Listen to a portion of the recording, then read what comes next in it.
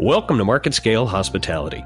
I'm your host, Sean Heath, and today I have the pleasure of having another conversation with my now close personal friend, Alicia Prakash. She's the editor for Oyster.com and one of the world travelingest people I've ever met. Alicia, how are you today?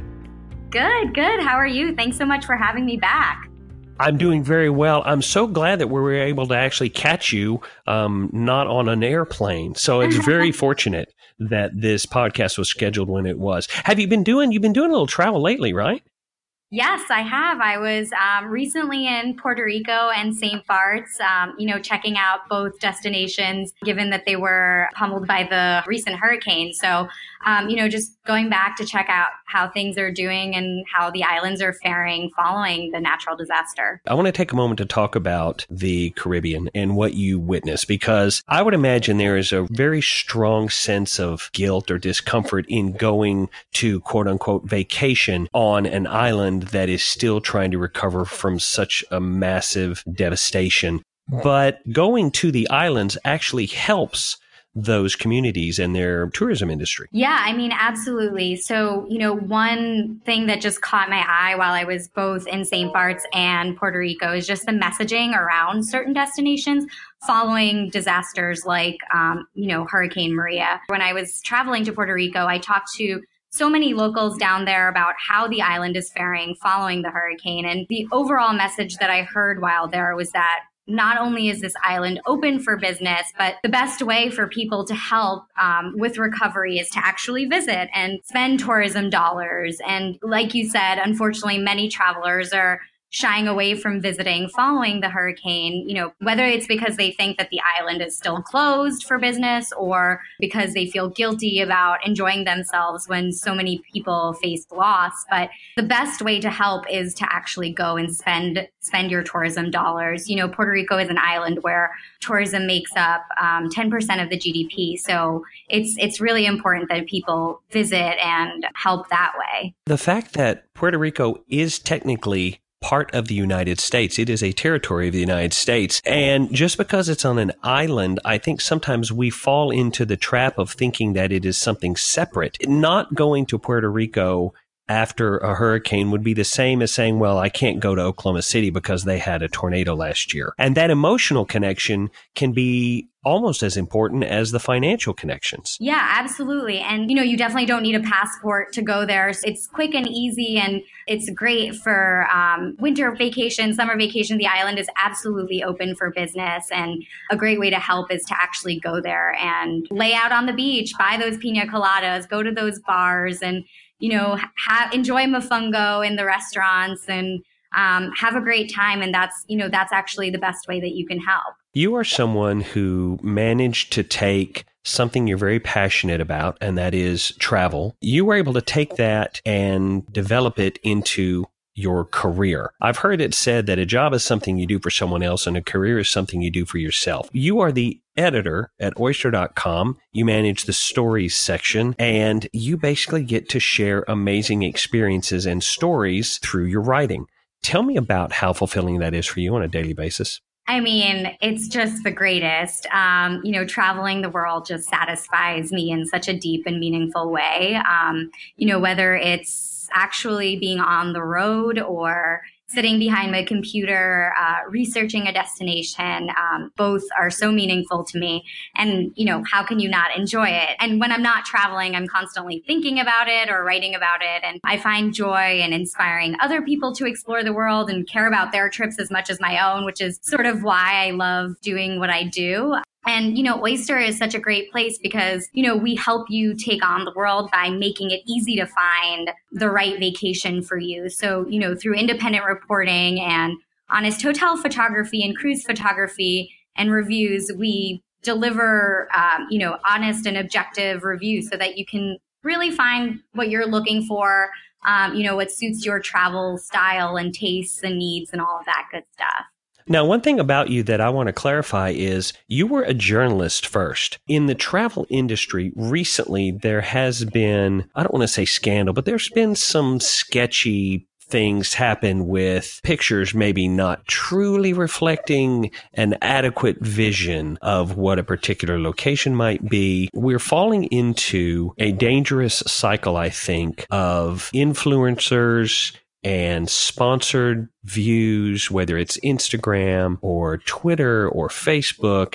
There is a definite need for integrity, especially in the travel industry and the recommendations that come in that industry. Oh, yeah, absolutely. I mean, just to your point about social media, social media acts as a marketing tool, whether, followers know it or not. And so it's really important that these tools are used in an honest way. And unfortunately, as you mentioned, sometimes images are doctored, and that can be disappointing for a traveler who shows up in a destination that, doesn't look like it did, whether it's on Instagram or, a travel website or a hotel site. When expectations and reality don't align, that can be disappointing, and not just disappointing, but travelers end up wasting precious time and valuable vacation days. So, certainly review sites like Oyster, they're really handy because they present the property from an expert and more authoritative lens. We as experts have obviously traveled extensively and oftentimes, have visited hundreds of properties in one destination alone. So we're able to compare hotels and help travelers find the best vacation for them.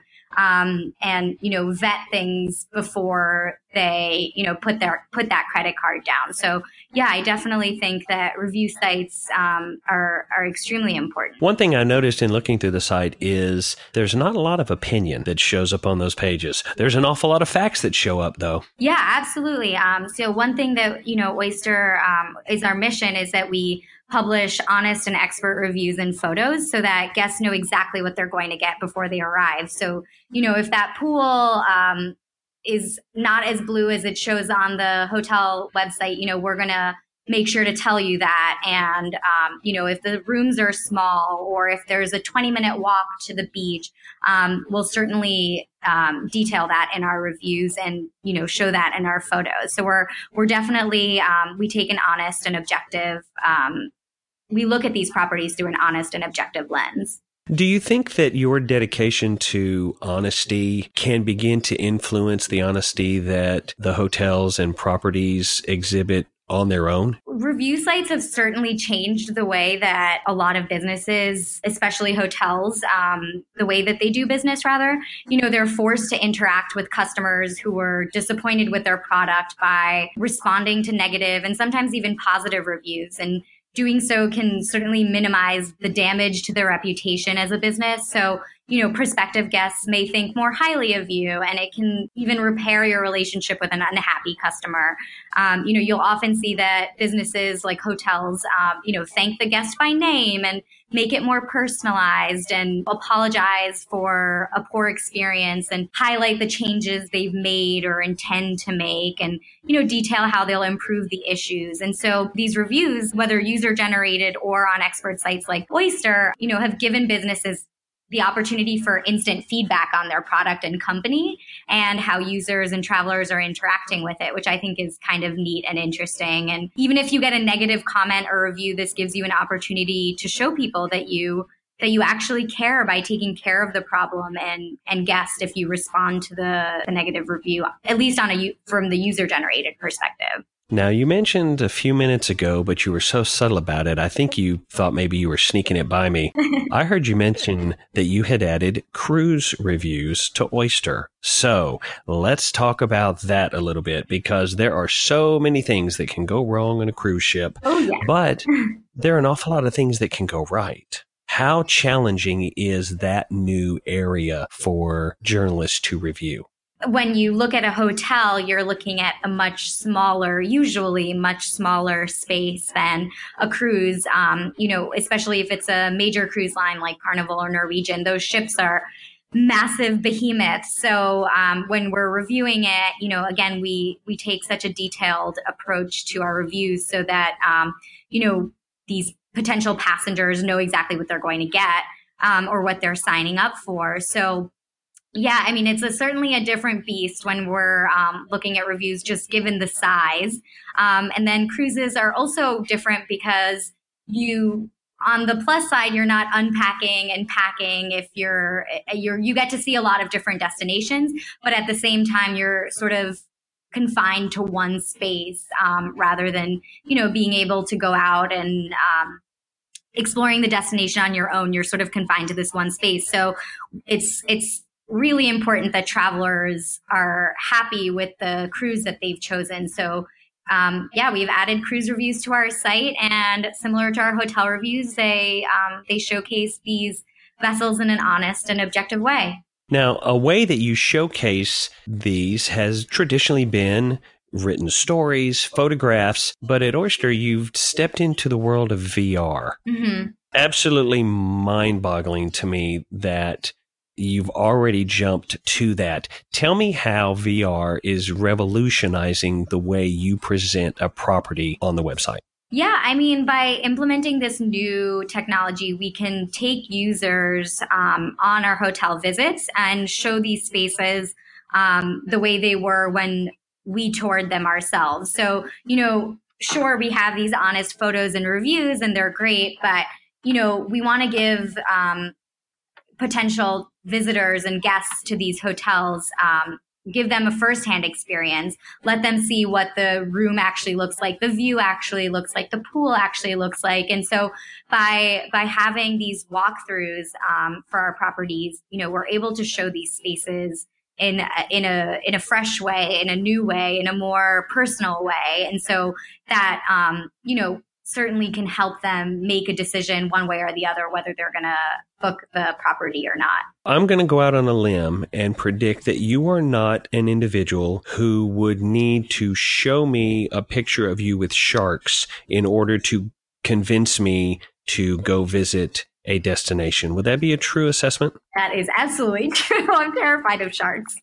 Let's talk about social media just a little bit more, because Instagram it's really massive in its reach. I think Instagram is more influential than Facebook or Twitter have ever been, in that it's such a visual medium. It really is about the image of the photo of you being in that place and wanting to be in that place because it looks glitzy, it looks glamorous, it looks cool. That food looks delicious. But there's a dangerous lure or a trap that you can fall into if you just depend on Instagram to inform your traveling decisions. Yeah, I mean, I agree. And so, I mean, I should preface it by saying that, of course, not all, social media, Instagram specific influencers and platforms, use this tool for bad. And many do, truly inspire people to travel and explore the world, in a great way. But yeah, I mean, there are many influencers, who use their platforms to, gain followers. And so sometimes that can mean doctoring images on their own feed by, superimposing themselves on scenes that, don't actually depict the place that they've traveled to, which can, like I said, kind of be a disappointment for travelers who have very precious vacation days and, want to use those wisely. And so when expectations and reality don't align, it can be kind of a bummer. So, many influencers certainly act as a marketing tool. And, it's important that, there are so many beautiful places in the world. And so, just to make sure that these places are being accurately depicted and, not necessarily being, superimposing themselves in these places. And, of course, some people have certainly come to the defense of these influencers, sort of saying it's their job to inspire people to travel the world and, that these doctored images are a form of art. And there's definitely truth to that, but the experiences they create on their feeds might be tough for travelers to replicate themselves. And so, when these travelers aspire to visit these destinations and do visit these destinations, it can sometimes turn out to be sort of a disappointment if reality, doesn't align with what they saw while scrolling through their phone.